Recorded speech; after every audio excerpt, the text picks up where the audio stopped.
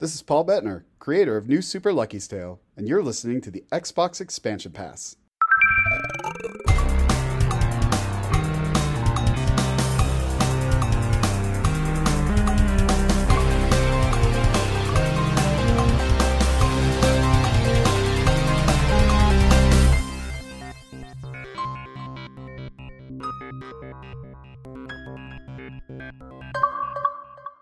Welcome one, welcome all to episode 46 of the Xbox Expansion Pass, recorded on Sunday, August 23rd, 2020. I am your host, Luke Lore, the Insipid Ghost. In this episode, we welcome Luis Antonio to the show to talk about his upcoming indie title, 12 Minutes. We'll discuss reactions from DC Fandom's gaming announcements and offer impressions on Battletoads and New Super Lucky's Tale. Enjoy. Yet another week of gaming is upon us and behind us. Welcome to XEP, discussing all things in the Gamerverse as they pertain to the Xbox ecosystem. And as I do each and every week, I want to offer a quick word of thanks to two people who made my gaming life better in this past week. Mike Orrs and Chris Johnston both took my friend Kevin Butler and I through one of the climactic story missions of Sea of Thieves and Sherpa'd us along the way with their vast experience in the game. And it's always nice when you are a casual fan of something, but you're getting into it, and more experienced players guide you through, allowing you to discover things on your own, but also making sure you don't flounder along the way. And that's exactly what Mike and Chris did for us, and we really appreciated that. We had a blast on that tall tale, and I really appreciate it. So thank you guys. In a year of digital events and gaming showcases for new technology and new games alike, it was DC's Fandom that stood out as the best produced and perhaps the most enjoyable of all those showcases, really proving that the gaming industry could take a few notes from what it was that DC put together. DC's Fandom showcased two games that are extremely relevant to gamers, with Gotham Knights and Suicide Squad: Kill the Justice League. Let's take a look first at Gotham Knights, which is developed by WB Montreal and is coming to PlayStation's 4, 5, and the Xbox family of devices in 2021. Looking decidedly next-gen in the footage that they showed. The gameplay footage, I should mention, not pre-rendered CGI, but gameplay footage. This game looked more next-gen than anything I have seen to date, and I've got to tell you, I'm pretty excited.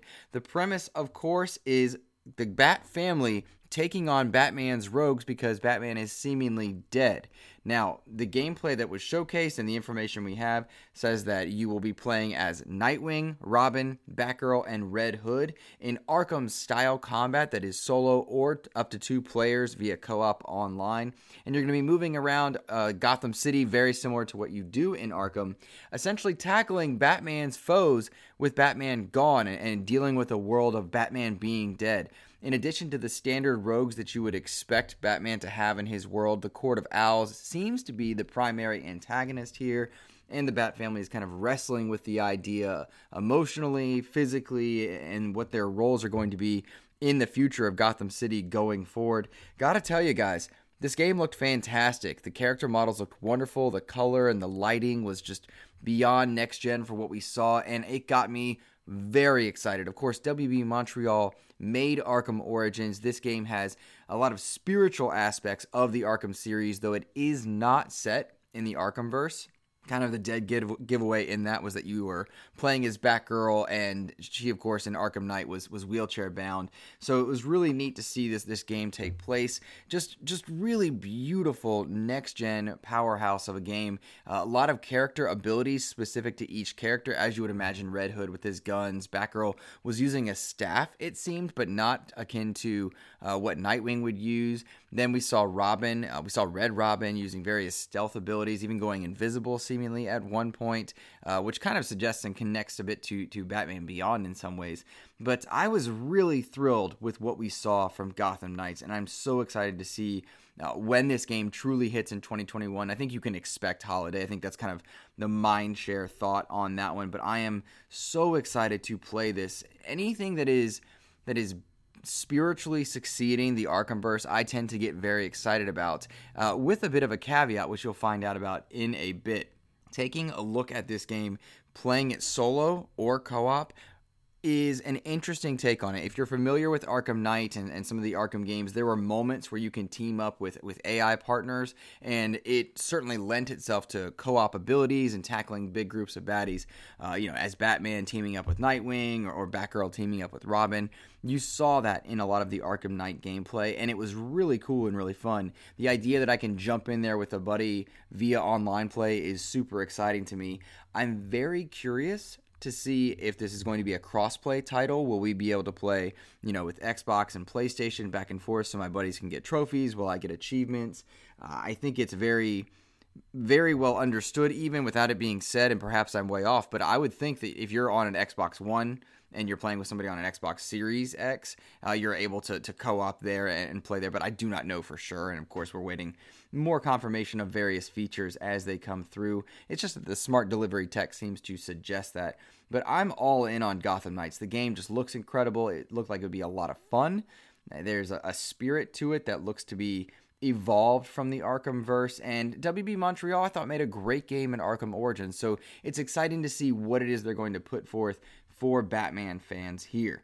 Taking a very different tone than that, I thought, was what was showcased by Rocksteady in an all CGI trailer of Suicide Squad Kill the Justice League. Rocksteady showcased Harley Quinn, Deadshot, Captain Boomerang, and Killer Shark kind of haphazardly moving around a very detailed metropolis that was under siege from Brainiac. It was wild to see kind of the polar differences, because you would look at Gotham Knights gameplay and expect that to be Rocksteady's Arkhamverse, and it's not. It's its own DC universe, whereas Rocksteady's game, and this was interesting to me, looks to be taking on the play style of Avengers, the Avengers game we're getting right now, but with the Suicide Squad, of course, and that is set in the Arkhamverse, and that really was just odd to me because the gameplay looks so far departed, at least in its implication of the CGI trailer. We know very little about the Suicide Squad game. There was no gameplay shown. It's just a matter of what it suggests based on this trailer going forward, and I have very mixed feelings about it. Of course, Rocksteady never has made a bad game, and there's no reason to doubt them whatsoever. The premise of Suicide Squad Kill the Justice League seems very cool, taking down baddies, but the presence of Brainiac and them encountering an enraged Superman that was a little bit too beefed up for my personal taste seemed a bit of a turnoff for me, whereas others seemed very thrilled by it. Some people were really excited, some not. I got the impression that Gotham Knights got a universal welcome. Everyone was really into the idea. At first, they were a little put off by no Batman, but come on. How can you make a Batman game where you don't somehow play as Batman in challenge rooms or with DLC or a costume skin? I'm sure that that'll somehow make its way in. But Suicide Squad seemed a bit more divided. I think people were a little less thrilled on the idea, or perhaps not sold on the idea just yet, and there could be a couple factors here. One of the things that we should note is that Suicide Squad Kill the Justice League is set for 2022, not 2021, so it's fairly well off. That suggests a couple things to me. First, gameplay not yet ready. Of course, we know they rebooted, and essentially WB Montreal and Rocksteady switched on their projects. They restarted both from scratch, and one was making a Batman game and the other Suicide Squad game, and they essentially switched. I think this means that Gotham Knights is likely the holiday title for 2021 for DC, and Suicide Squad is 2022 for that reason. I just have some very strange vibes about Suicide Squad, whereas I was really high on the idea before, and I'm very curious to hear what other people have in that. And Todd Oxtra did write in and ask me which one I was more excited to see, which comic book game would I most like to see. I Gotham Knights is the one that I'm stoked for. I think the more we see about Gotham Knights, the premise there, if they create Gotham Knights to be a platform very similar to the amount of content we got with Arkham Knight, and you can expand upon that, and it's a platform for kind of 2 years of Batman fan service, I'm in on that. I love that idea. Give me lots of DLC within Gotham Knights with that evolved gameplay, and I am so set. The idea that I can play with a buddy if I want to, or stay solo, even better. Because sometimes, guys, I just don't want to play with anybody else. Sometimes I do. Sometimes I don't. Like this new Avengers game. Ooh, I have thoughts on that. We'll talk about that in a moment. But yeah, Todd, I'm in on Gotham Knights far more than Suicide Squad. But the comic book game I would most like to see, I really did want to see a Superman game. I really did want to see somebody tackle that problem, because I don't think the character is boring. I don't think there is no way to make that game good. I think it takes a very special developer to create that game and make that character interesting. I think about Captain America, and for a long time, Captain America was a really boring character. Always stand for justice, I'm good, bright and happy. Very similar to Superman. And then the MCU created a character that was interesting and worthwhile and exciting, and it takes the right developer to make that. So I did want to see a Superman character, or a game where you play as Superman. But, in lieu of that, there are plenty of games where you take the role of Superman, or you can create a character in DC Universe Online, which is still a great game. I mean, it's an MMO, but I mean, the flight mechanics are fun, the powers are cool. No reason to think that can't be something there. But yeah, I was really encouraged by both games in the end. Like, in the big picture, WB Montreal delivered the goods. Suicide Squad gives us a lot of hope for what it can be. It's really weird that it's set in the Arkhamverse, but so it goes. I do want to take this moment without transitioning to a new topic to acknowledge the Avengers game. Now, this seems a bit departed, but stick with me here. I played part of the demo, and after playing part of the demo, I canceled my pre-order of the deluxe edition, and I plan on buying the standard edition. I'm unsure if I'm getting a code for review. I don't care. I will snag the standard edition out of morbid curiosity because it's a superhero game and I love comic books and all that other jazz. But what I played in that demo was not that great. I did not enjoy myself all that much. I think the character facial models, particularly facial hair on Thor, looked atrocious. Really didn't like that at all. And the gameplay felt very rigid and chopped together. I have heard that this is largely the bridge demo, and then when it opens up, it's a bit different. I felt that knowing I would play the game regardless because it's comic booky and I'm interested, I decided not to waste my time any further in the demo because I wasn't having fun, and then I would tackle it later on more sincerely for review purposes or discussion purposes. And my thought is, if I get 15 hours of solo gameplay in Avengers, awesome. If I get 15 hours of co-op gameplay with my buddies, cool, great. I'm on board with that. But it doesn't seem to be that Crystal Dynamics was up to the challenge based on the demo. And there's more to come. There's a lot of ways to examine that. And in lieu of playing the demo, I think the Spider-Man DLC stuff is a little bit less impactful. And that was the idea. I think I mentioned that a few episodes ago. If we still cared about Avengers when Spider-Man came out, that's a big win for Avengers. Good on them. So I'm still curious, but I wasn't thrilled. And I think for that reason, I'm a little sour on the idea of Suicide Squad because I didn't like what I was seeing with Avengers, and that's not a fair parallel to make, but I do think it's an understandable one given the co-op approach to tackling enemies that are more powerful or powerful in general. We'll see. The problem with Avengers is one we all saw coming. I've played God of War. I know what that hammer, that axe felt like and how good it felt. Thor doesn't do it quite as well. I've played Anthem. I know what it's like to fly around as Iron Man. Iron Man didn't feel like that. And so, Master of None would seem to be the mantra for the Avengers game. But, again, open mind going in, plan on buying the standard edition. I'm just not going to spend $80 on the digital deluxe. If I get a review code, of course I will tell you guys and let you know when that time comes. I'm just curious to see where it all lands out, but I love comic book games. I love nerdy comic book games at that, and very interested to see what we've got going forward there. Now, we talked about last week Remedy's announcement that if you buy the Ultimate Edition of Control, you will get the upgrade for PlayStation 5 and Xbox Series X. You will have that version there. And if you have the standard game on your PlayStation 4 or your Xbox One, even with the DLC, it'll be backward compatible and playable on your PlayStation 5 and Xbox Series S or X, but you won't get the upgrade of the version. And that felt really slimy. Remedy came out with a statement in this past week from PR. I would have to think it's from 505 at this point. It just feels like it's from 505, their publisher. But it doubled down on the idea that they think their decision is correct, and it just felt gross. It felt gross next to major companies advocating for smart delivery, for free upgrades for next gen. Codemasters came out saying that they would upgrade people for free on Dirt 5. Of course, we know Cyberpunk's doing that as well. It's odd because, real talk, remasters and up-res versions are pretty common to purchase when you accelerate into a next gen. I think we see that fairly often. The first 2 years of a new console, you tend to get a lot of ports up, and that's great. You want that. If you loved Control and you want to play it on your next gen, that's awesome. However, next to the messaging of smart delivery and backward compatibility along with forward compatibility, it feels weird. And the fact that they doubled down on there being the right decision really turned me off. And that's the opposite of what you want from Remedy right now, which made a great game in Control.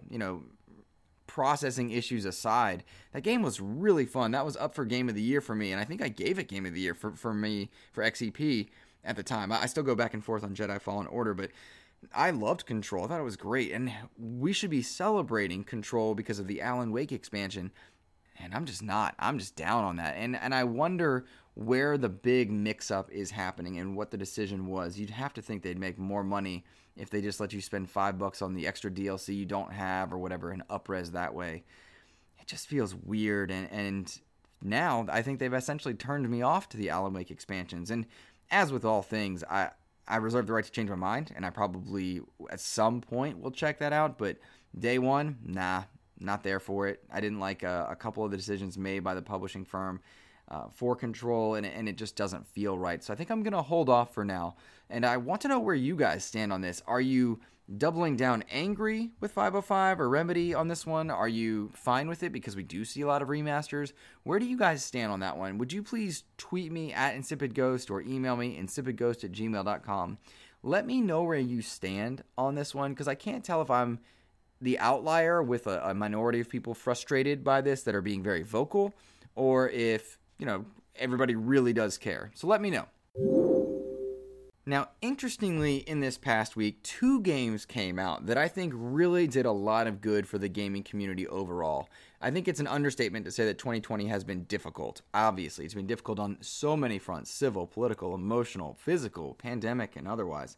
It's been a tough year, and gaming has offered a lot of respite for all of us, and some of us really dove into kind of very serious games with Ghost of Tsushima and The Last of Us 2.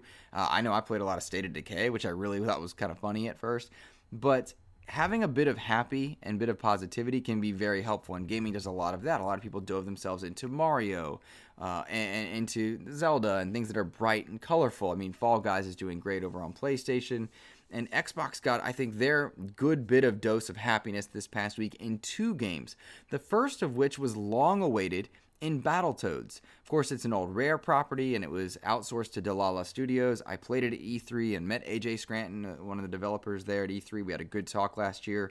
It is really a great thing to see Battletoads is finally out, and those fans are able to check it out. It's on Game Pass. Of course, it's also $20 if you don't have or don't want to use Game Pass. And I see a lot of really positive fan reception to this game. Lots of clips were filling up my timeline of people having a blast and sharing, their couch co-op experiences, really enjoying the colors, the Saturday morning cartoon aesthetic, and it was just flooded with people offering praise for the game and having a good time. Critically, however, it was a very mixed reception, and that was the most interesting part to me, was the big conversation of this year between critic reception and user reception, and how people will review bomb and ruin the vibe of some games, but also, there's a big difference between what an objective reviewer has to say about a game and whether or not you just have fun with the game. And those two things can sometimes be at odds. Sometimes, not always. And it was interesting to watch the critical reception of the game. Lots of people were rating the game 5s.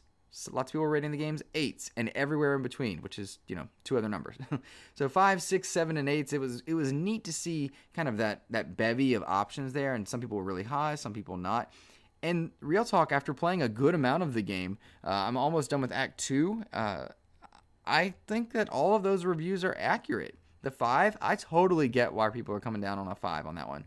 The 8, I totally get that as well. There's a lot of fun to be had in Dlala's creation of Battletoads here. Reinventing the aesthetic. The art style is really cool. There's some really unique approaches to art that is just special. It's not Cuphead. It's not Ninja Turtles. It's something unique unto itself, and that's awesome. The Battletoads play fantastically. They're very responsive. They have lots of abilities. There's a combo system that's there if you want it. I play on easy because I have a good old time, being tough and cool in video games, but there's a challenge there if people want to bump it up to Battletoad difficulty and rock on. There's couch co-op, which is great. You can play there. A big miss, I think, to not have online co-op, and I would have to think Delilah is very aware of that, as is Microsoft, Xbox, and Rare. It's just a big miss not to have that, and I hope it gets patched in later, particularly given that Streets of Rage 4 has online co-op, and I would imagine that is something they are working on.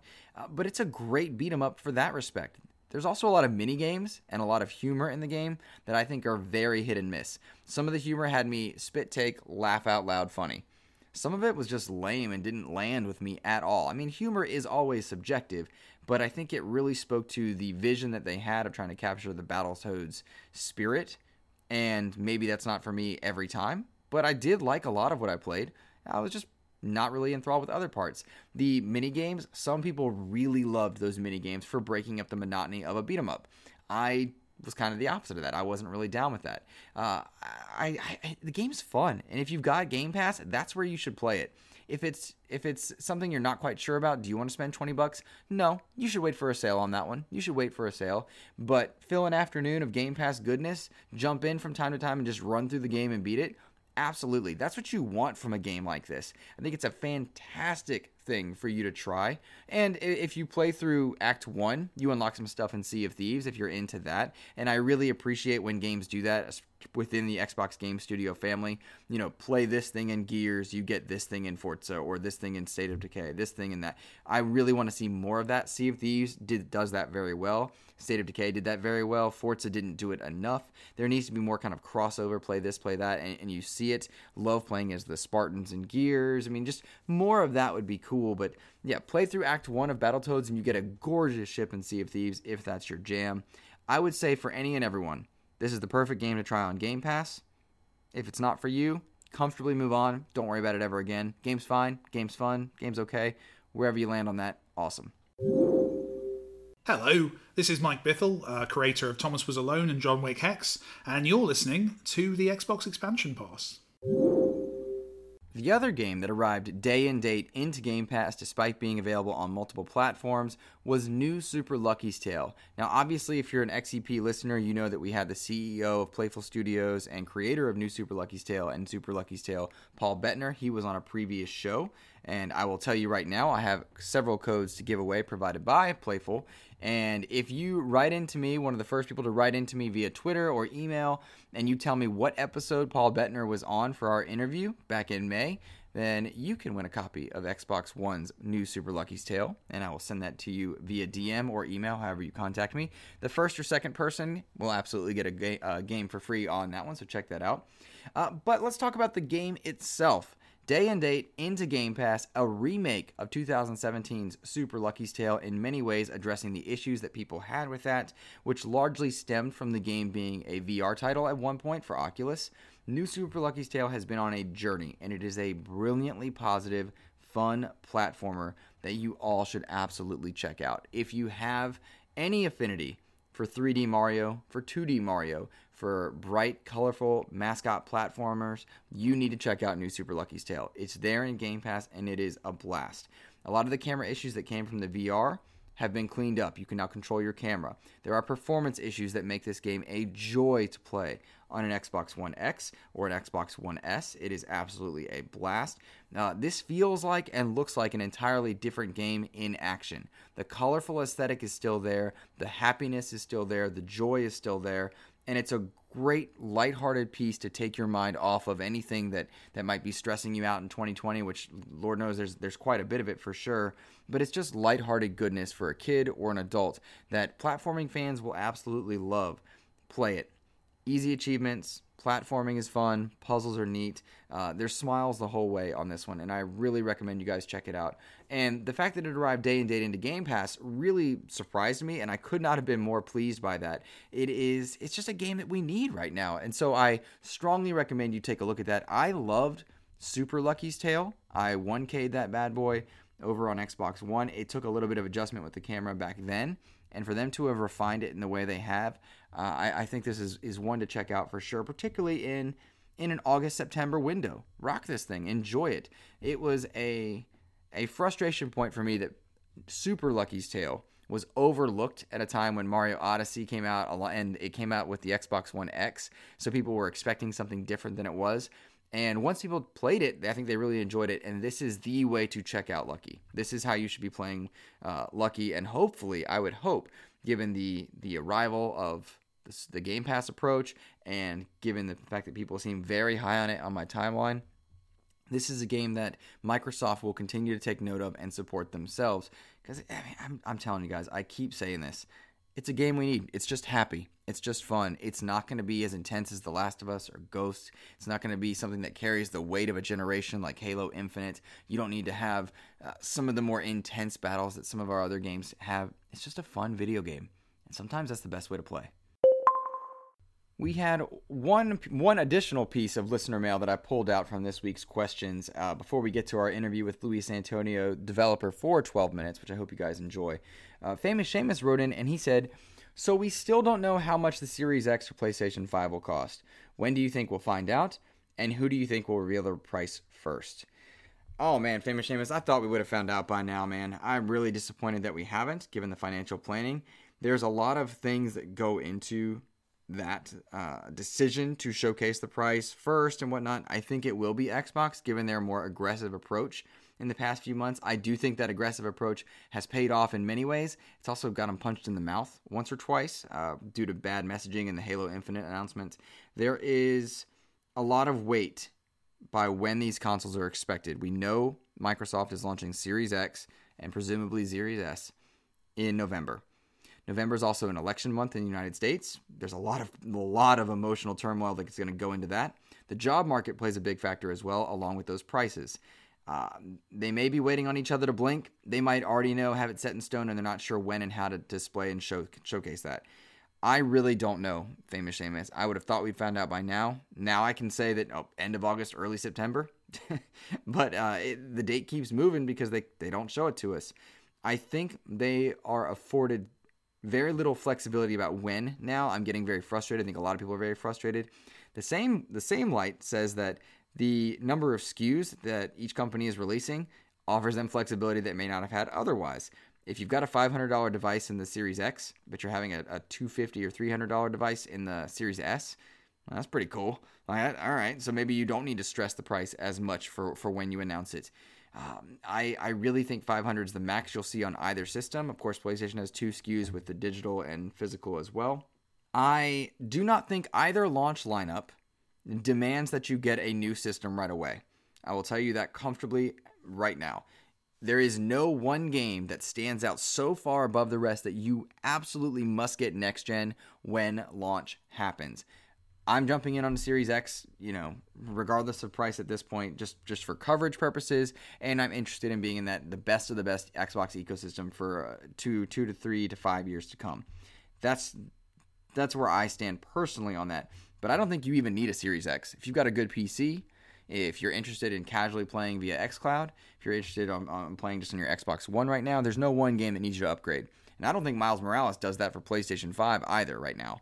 The game's going to be great. It's always going to be there, though. It's single player, and it's solo, and I can't imagine it's so must-play, so departed from Spider-Man PS4 that you have to have it right away. I think you can comfortably tell yourself, if you want it, you can get it when you need to, and you don't have to have it, in the moment, in the zeitgeist, because of the transition for generations here. Come on, man. It's just a weird year. It's just a weird year. What are you going to do? Anywho, guys, I will tell you, I'm very excited for a couple things in the gaming verse. Love the DC announcements. Love that xCloud is arriving in a few weeks. Cannot wait for my Razer Kishi controller to get here so I can be downstairs playing Battletoads or Sea of Thieves or Streets of Rage or whatever I feel like playing, and just chilling with my wife downstairs away from my actual Xbox. Very excited for that.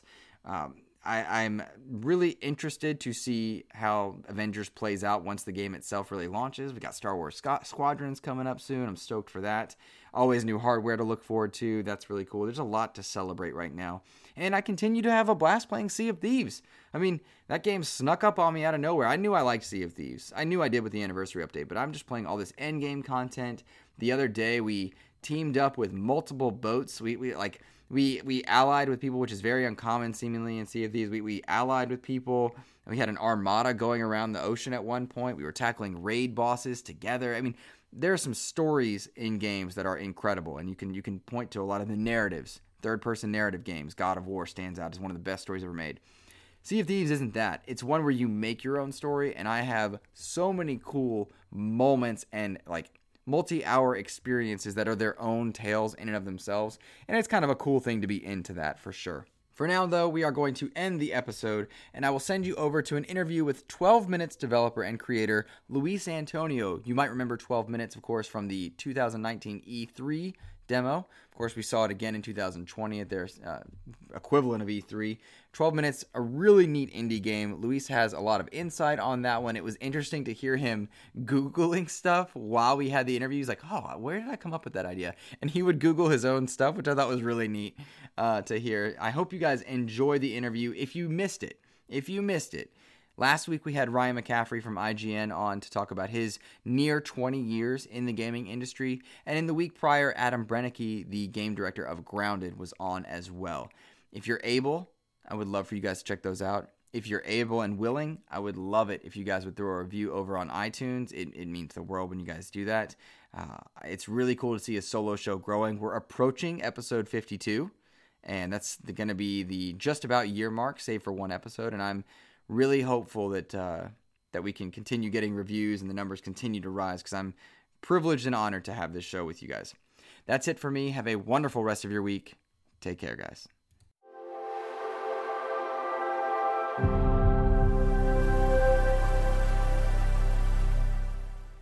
Okay, we are very fortunate now to welcome Luis Antonio, creator of the upcoming title 12 Minutes for Windows and Xbox One. Luis, welcome to the show. Hey, Luke, thanks for having me. I'm pretty excited. I am so excited to talk to you. I had the opportunity to play 12 Minutes back in 2019 at E3. I am very excited to see how the game has come along and what it is you're hoping to do with it. Before we get too far into 12 Minutes specifically, though, you have background working in game development over at Rockstar and Ubisoft. Is that correct? It is, yeah. I've been an artist most of my life. I was for 3.5 years at Rockstar in London, then Ubisoft in Canada, in Quebec, as an art director, and then I worked on The Witness with Jonathan Blow, and then this project. And wow, so those are very different levels of game development, to be something as massive as Rockstar, then to move over with Ubisoft, and then of course going down to becoming an independent. Yeah, exactly. How do those experiences differ now that you're an independent developer? I think the biggest change that everyone talks about is just the amount of room to explore ideas. Right, on the bigger the team, the bigger the budget, the less room there is to experiment, because there's this weight of having this pressure to make something that will be profitable. Especially like Ubisoft being they were publishers before they had all these development studios. And going indie, there's no until they run out of money, I guess. But there's this all the things you do are towards the design of your project, which is beautiful. That's the reason I left, actually. Like, there were way too many projects I was working on that I kept getting completely changed because someone in marketing or whatever saw another title that was doing this thing that looks like it's profitable, so let's change what you're trying to do in order to make or deals, like, oh, this console is coming, and if we make this game for this console that you weren't planning to, we might have this deal and stuff like that. Yeah. Mm-hmm. That's it. That's interesting. So now you've been working as an independent developer since what year? I don't remember. You mean? Let me see on my website. You mean? I became independent working on The Witness with Jonathan. That was in 2012. Mm-hmm. And then we released The Witness in 2016, and that's when I went solo for 12 minutes. And let's talk. All right, so let's get to the meat of this then. 12 minutes. Elevator pitch. What is the game, and how did you talk about it once you started creating it? Man, it reminded me of E3 when I was doing the pitch for everyone. So 12 Minutes is an interactive thriller about a man trapped in a time loop. You come home from work, you're having an evening with your wife, then this guy shows up he attacks you, you pass out, and you go back to the start of the evening. And you have to use the knowledge of what you know is going to happen to try to change the outcome and break the loop. Mm-hmm. Um, And I'm sorry, keep going. no, go ahead. That's the elevator pitch. Well, that interactive loop, that is a complex idea because what you've done is create a butterfly effect and you learn as you go. Tell me about that process. On the game itself or on the development side of it? What? Well, let's start with the development side then. If you're creating so many decisions for players to learn about this man who's coming in to attack your wife, how do you, on the developer side, create all those little storyline impacts for the player? So that started very simple, right? I sat down and I was like, what could be fun in a time loop? And my first thought was like, okay, if you have to, once you do a loop, you know something, and then you use that knowledge to move forward. And then I just tried to play with ideas of what that means. Early on, it was like those, first ideas of, there's a code, you learn the code, and the next loop, you can put the code immediately, and you open this door, and now you're like, you advance the level. But I always felt all these ideas of like the classical key code or green card to open green door, or knowing where something is, right? Oh, someone hid something. Now you know where it's hidden. Now you can find it. It was just scratching the surface of the accumulation of knowledge. So then I tried to see, okay, what about the way you interpret knowledge, right? So it's more vague. And then suddenly I went into the side of relationships. Then I started from there. I was like, okay, what's the thing you'd care about the most, right? Is if something happened to someone you care about, then who would you care about the most, right? A child, a partner, and then slowly, right? I kept trying to build this narrative that would allow this to happen, and it was very organic, right? I didn't sit down and was like, okay, it's a couple, and they're alone in their house, and this guy shows up. It's early on. It was actually a town. It was 24 hours. And it was something like your family would be murdered or something, and you would have to, very, very movie style, right? You would have to do like crazy stuff, like trying to remember. Yeah, so you have like to make your boss had an accident, and he wouldn't arrive to work. So you get to work, you can access his computer, you'd get some info, and then. But what I realized is the more expensive it is, the less you actually have control as a player, because you don't know what the cause effect are of what you're doing, right? Mm-hmm. Unless you really constrain the experience, right? Then I would have to do like a lot of adventure games do, where you don't really know where it's going. But by constricting it to such a small space and in a small amount of time, it becomes very clear the consequences of your actions, and there's no failure, right? If you fail or if you do something that doesn't feel like you advance, you still learn something that you can use in the next loop. I heard you say in multiple interviews, and even back when we saw the game last year, you learn. That was the no fail state idea seemed to be a pillar of your development, and you take that knowledge with you into the next loop. Is that, was there a reason you didn't want the player to feel like they failed so much as they learned for the next try? Yeah, I mean, that's the thing I realized. Like, so this was a big epiphany for me through the development. Was early on, I was trying to build this like Groundhog Day a bit, where you can do the right loop and you win, right? And everyone is happy.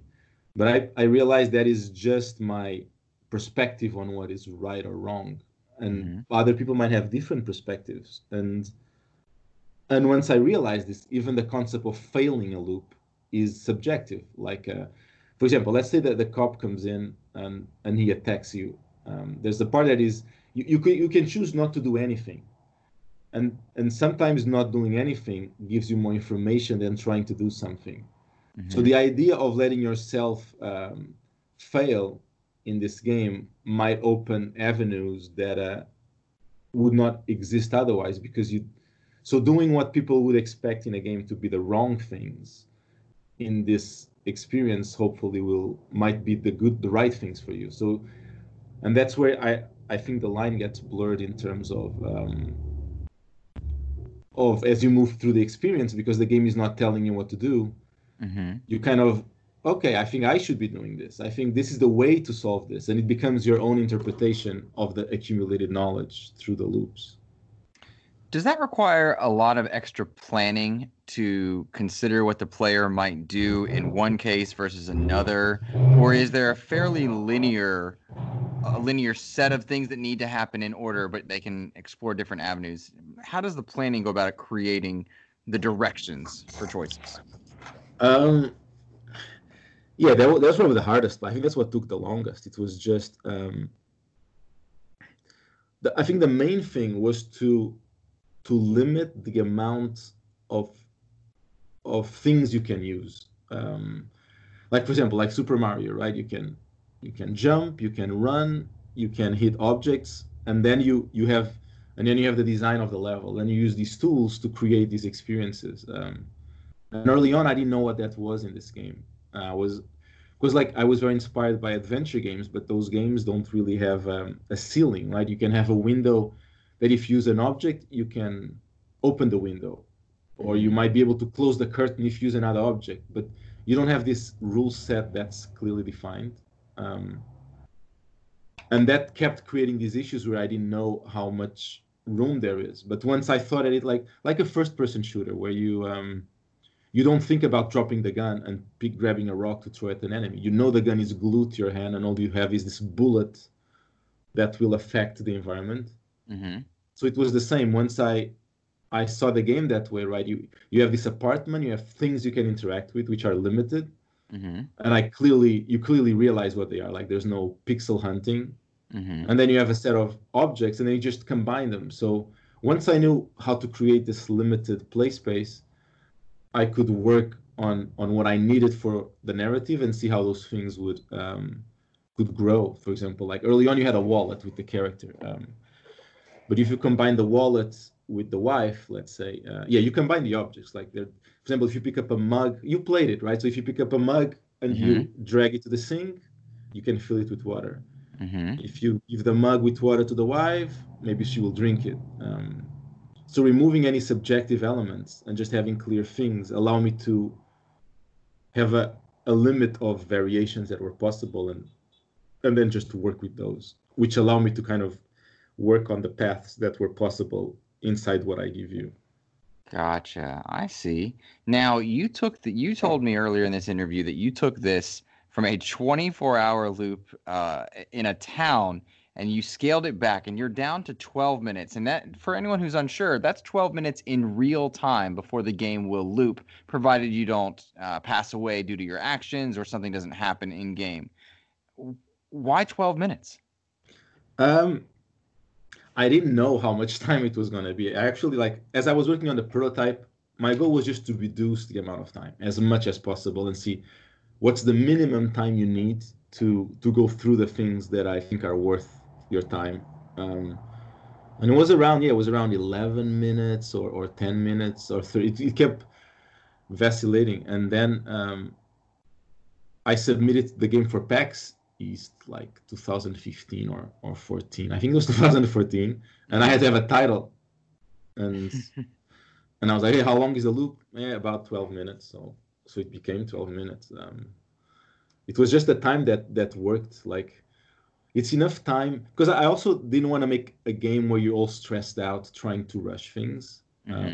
One of the main things of this project is that right, not only I'm removing the concept of failing and losing, I also want to make this very accessible for people. So it's more about the experience of figuring things out and not the stress of, which is very boring, right? Trying to do 10 things in a row and then failing thing number 9 and having to reset and then keep doing them over and over until you get them all correct.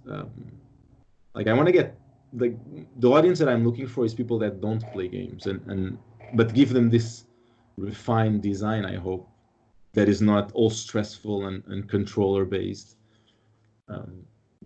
So 12 minutes is a relaxed time to go through the loop. That's such a neat idea because when I do think of timers, I do think I'm stressed out. I am worried about not making it in time to wherever it is I'm going. Exactly. Yeah, exactly. And that's not fun. That I mean, it's fun for a little bit, but I think if you let go of that, there's another area of exploration that's more interesting. And I think you can think further. Like, yeah, it just allows you to try more things that are not. I mean, and most of the puzzles in the game, if you can call them puzzles, are not. There's a couple that require some timings of things, but yeah, I think there's already enough stress in that game that you don't need that. Right. Right. Now, okay, you mentioned 2014-15 PAX, and then the game resurfaces at the 2019 Xbox E3 event. That's a big deal. How did it feel to be part of that main stage? Oh, it was great. I everything was a bit last minute, and I was very curious how people would react to the trailer. I thought it would. Right, it's not explosion, shooting, 50 levels. I was trying to make more of a movie-like experience, so I didn't know. I was actually pretty stressed out, to tell the truth. I thought it would. I don't know. It wouldn't have the reaction it had, but it was great. Like everyone that plays the game, they believe in it, which makes me really. That's what made it keep going, right? PAX at 2014 was exactly this. We were wrapping up The Witness, and I was asking myself, do I go to another project with Jonathan, or do I try to do this? And seeing people play at PAX, realize that, yeah, this is worth pursuing, and it's been what's happening over and over. People keep, yeah, this is pretty cool. Don't stop it. Was the attention overwhelming once it debuted? What was the reception like on your end? Not the people that played it, but the people that saw it. Yeah, I think everyone was very curious to what this is, right? Especially there were other time loop games at the event, but right, they're more gamey kind of things. Yeah, people were just, I think they were just moved by the concept because it feels so intimate, I think, so personal, so more human than most games usually try to be. Well, what have you learned since debuting and showcasing the game in 2019 up to now? What's changed about the game? Since 2019 or 2014? Well, let's go with 2019. In the last year, since people first kind of saw it on the big stage, up to now, what has changed and what has been learned for you? The biggest change is, I mean, the game is pretty locked at that stage. Like in 2019 was already kind of wrapped in terms of design and story. The biggest change was probably the voice acting, all the work for the voice acting to put it into the game and figuring it out. Like there was the process of converting these gigantic flowcharts into something that actors can digest and be able to act on was colossal. Like it was really much harder than I thought. Like but it also allowed us to actually refine the characters themselves.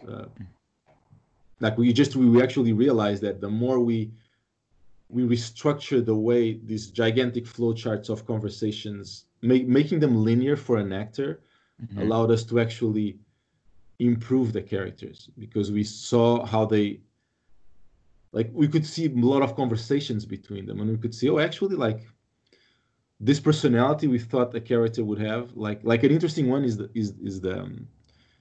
the wife, like because players can do a lot of stupid, like if you played, you remember, like you can do a lot of irritating things to the wife, and just like real life. Yeah, but if she just reacts irritated to you, you're gonna build this idea of her as someone that is just not someone you want to care about. So like, how can we fix these kind of issues by tweaking their personality and being aware of this when we're recording the voice, and these things actually kind of changed a bit who the characters are. So that was the biggest thing, and then just like polishing, cleaning up the puzzle design, doing some QA, and seeing some things that just need to be smoother so they flow better. remove any friction from the players. Interesting. That's really neat. And you play as the husband, of course. You become aware of events as the story progresses. The game's meant to be an adventure game, but there was a lot of mystery going on. And I got to be honest, I got scared a couple times when I was playing. Did you factor in horror to it? How did you balance that, I guess, to keep it not stressful? I think my main inspiration actually was so when I realized this was going to be in a house, right, in this small setting, I was trying. Do you see Funny Games, the movie from Michael Lanek? Like, you know, in games, a lot in games and most movies nowadays, right? People just get punched and beat up and shoot, and there's this desensitized version of reality in movies and games. Mm-hmm. And I really wanted to bring that down, right? Like the idea of someone going into your house, it's pretty, it's pretty aggressive, right? Like someone barging into your home while you're relaxed. Mm-hmm. So I wanted to bring that back, that tension of the situation. So, and I felt like, if you check out Funny Games or like even The Shining, the ones I keep referencing, Memento, they have this, but yeah, like those movies where, like Taché, I don't know if you've seen that one. It's a French movie. Like if someone shoots you in the shoulder in real life, if you got shot in the shoulder, you probably have pain in the shoulder for the rest of your life, right? You'd have to have surgery and maybe go for therapy for a year, physical therapy. But in games, you get shot, you inject a needle in your arm, and you're good to go. So I wanted to bring some of that weight to it, and I think it's not horror, but more this underlying tension to the moment helps you put more weight into your actions and what you do. And since everyone behaves kind of as realistically as possible, it makes you care more in the end. It's kind of the goal. I see where I totally see that.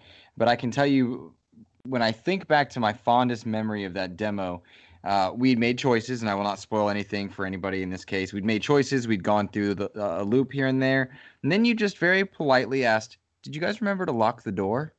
And our whole world went nuts in this moment. And I was like, no, whoa. And it was a really cool vibe because I was suddenly terrified after being so intensely curious. And I think as the player, the ability to hit us with those emotions is a powerful one. And so I'm looking forward to seeing how communities respond to this and how they stream, the type of feedback that you're getting. Is there a timeline for when we can see a release date, or is that still under wraps at the moment?